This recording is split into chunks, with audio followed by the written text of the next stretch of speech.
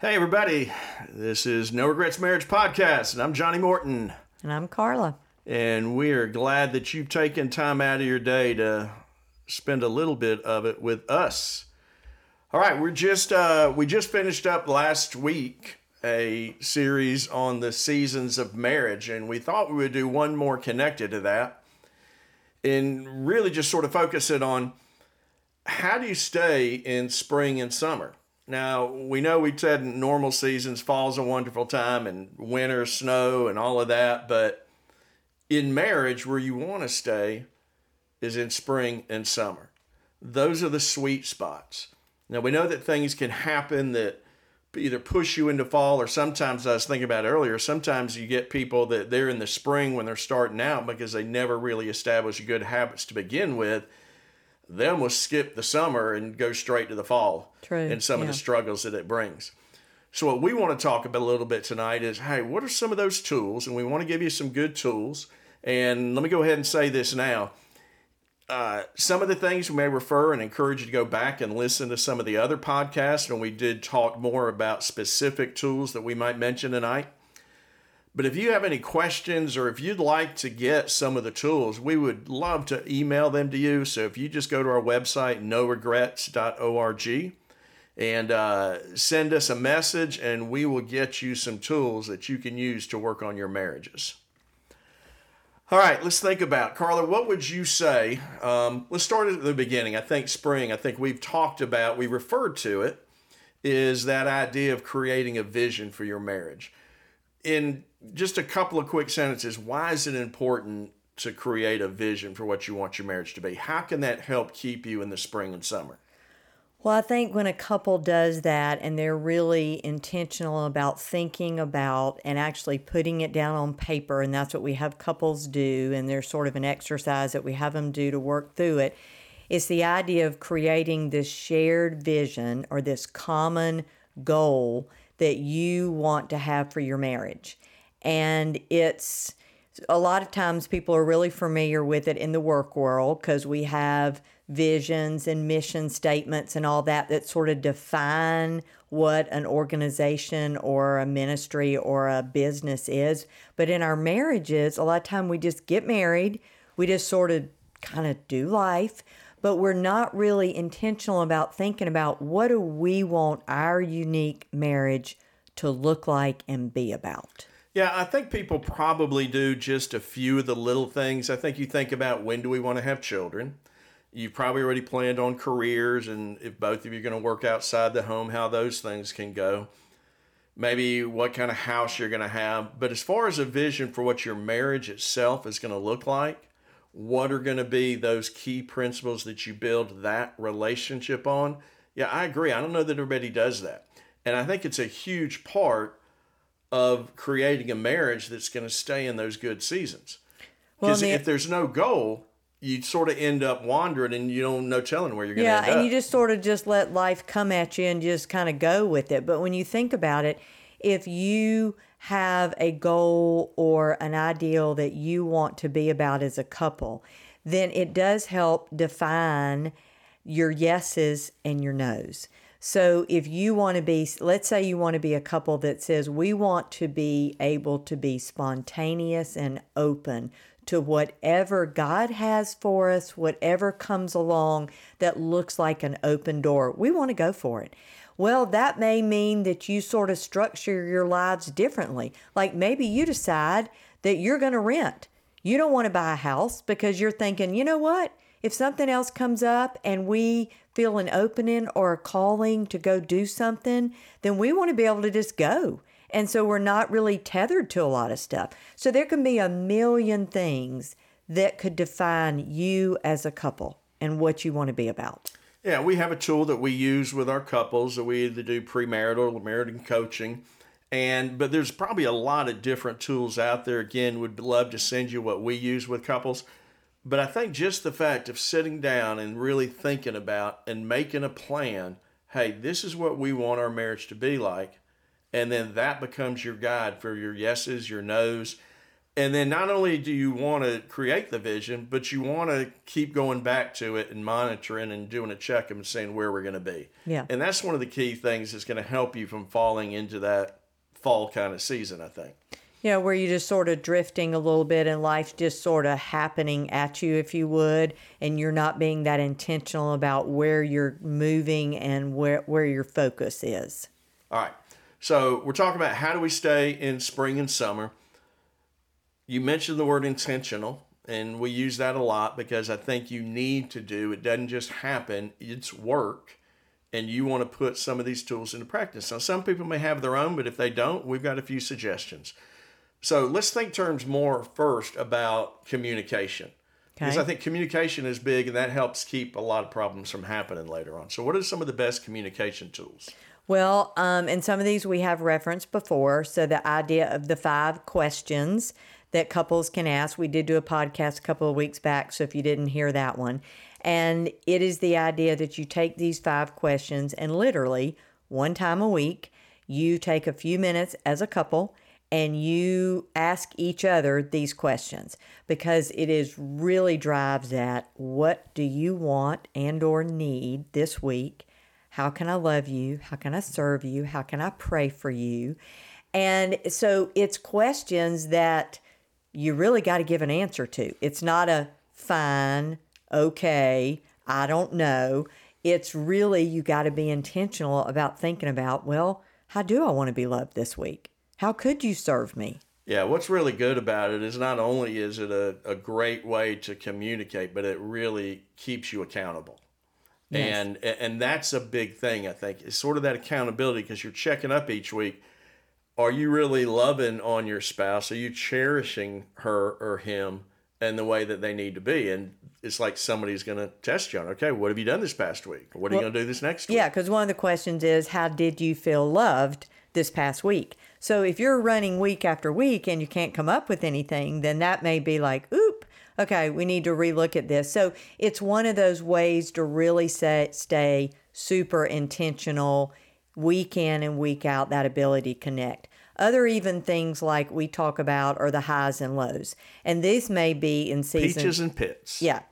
Super fast, but really nice to connect. Sometime you may have to do this over your heads of your kids at the dinner table if you're in a season with little children and lots of things happening, or you get them to bed, you meet in the closet, and you have literally 2.5 minutes, but you say to one another, what was the lowest part of your day? What was the hardest part? And they say it, and what was the best part of your day? And literally, if you only had a couple of minutes, then at least you get some window into, wow, the 5th time the kid threw up was her lowest point today. And for me, it was when my boss had this attitude, da-da-da-da-da, or flip that. It could be any number of things. And then you say, what was something that was the high point? So it's just a quick, easy way. But when couples do that and they make it a habit, then they are at least intentionally having a conversation that's not, did you get the mail? Did you get that email? Did you pay that bill? Can you go to the drugstore tomorrow? It's about you and your life, and it's not just about the to-dos. Yeah, and it also what's so good about those questions, the high and low, is it takes out of how was your day? Fine. Oh, yeah. Yeah, it makes it so you can't give the one-word answer, that you really have to think about it and then actually talk about what it was. Johnny sometimes still gets stuck on this little question here because he loves fine, which I've explained to him is a 5 on a scale of 1 to 10. It gives you nothing. Nothing, yes. nothing. Yes, that's the point sometimes. So anyway, those are 2, the highs and lows of the days, the 5 questions, I would say, are I think some of the other things on communication real quick, and then we'll move on, is, hey, if you've never really done the love languages, I think that's important. We talked earlier in some of our other podcasts about the love tank, keeping that filled. And that's just really understanding and knowing, how does your spouse feel loved from you?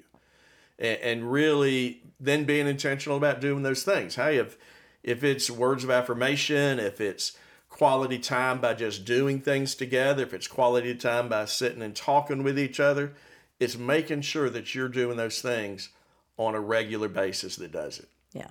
And that really, and it is amazing how easy it is, even though we know that information's been out there a long time. We still find couples all the time. And when you ask the spouse to turn and ask the other spouse, how did you feel loved? How do you want to feel loved? Or what feels loving to you? Sometime the other person is at a blank.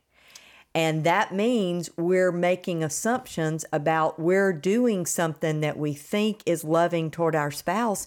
But if they're not receiving it that way, then you're missing each other. Yeah, we just did a podcast several weeks ago about Truity.com, who came out with a different version of the love language test that comes up with 7 that maybe would be a new way to look at it for you, because I think they have some pretty neat insights on that. So you can go check out that podcast in the past. As far as talking about other things to keep you in spring and summer, one of the big ones that we really encourage couples to do is date nights. Oh, yeah. You need to keep pursuing your spouse. And one of the big ways to do that is through date nights. That's how you got together pretty much most people in the first place, is they started dating each other. Well, you want to keep doing that after you get married.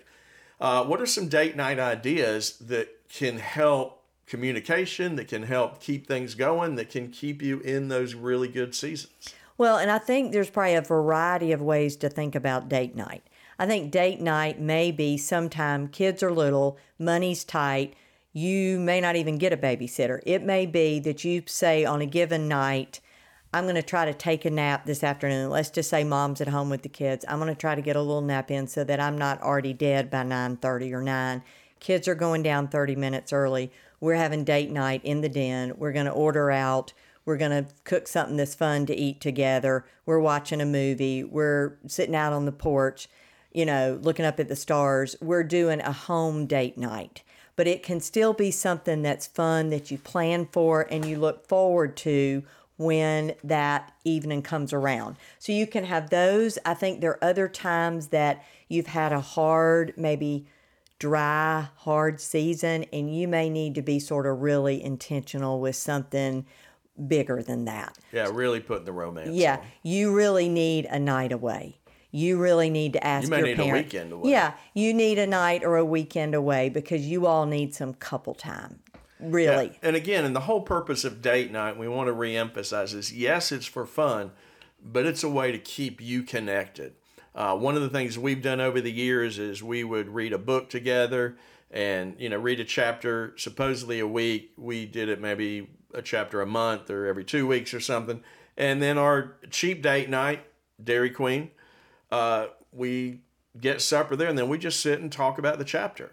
It could be a thing about marriage. It could be an issue about spiritual growth or some other subject. But again, it's a way to keep connected, that you're going beyond just that surface level of communication that so often takes up what our time does. And I think the idea with date night is, again, whether it's in your den, whether you dress up for it or not, whether you make a big... dress down, or whether you make a big to-do about a night away with a babysitter or overnight care or a weekend, that kind of thing.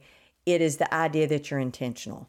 And either any of those little ones and anything in between, you got to have some intentionality, even if you decide to say you want it to be spontaneous. And all of a sudden you realize, oh, the kids are both gone tonight. You know what? Whoop. Hang on. We can do a date night. So even that, you got to be intentional about saying, wow, I just realized mom's going to keep the kids, or the kids are all gone and you have a little window of time. Don't waste it. Make certain that you're really pouring into one another. And it may be unrealistic to do it every week, but you need to be doing it every couple of weeks. You don't probably need more than a month to go by that you're not doing something that's just you and your spouse, even if it's a small, short thing. One last thing I'd say, sort of along these lines in the area of communication, that is, hey, do those things to build your lives' spiritual intimacy. And that's, hey, spend time praying together. Obviously, you ought to be praying for each other. Spend some time talking about, you've gone to church, you've listened to the sermon, talk about it afterwards. Read a book together, serve together, find a place doing that. But don't neglect that spiritual aspect of your relationship. And I really think if you get a marriage that they do all those things we've said, they've created a vision, they're talking, they're communicating on a deeper level, they're doing date nights, they're following up on their love languages, they're doing the 5 questions, being intentional and building the spiritual intimacy. I think that's going to keep them in a lot of times in that spring and summer. Oh, absolutely. And we said this when we talked about fall and winter on those podcasts, that what we find is sometimes life events, tragedies, traumas, heartaches, just hard seasons will typically push you into a fall, even into a winter possibly.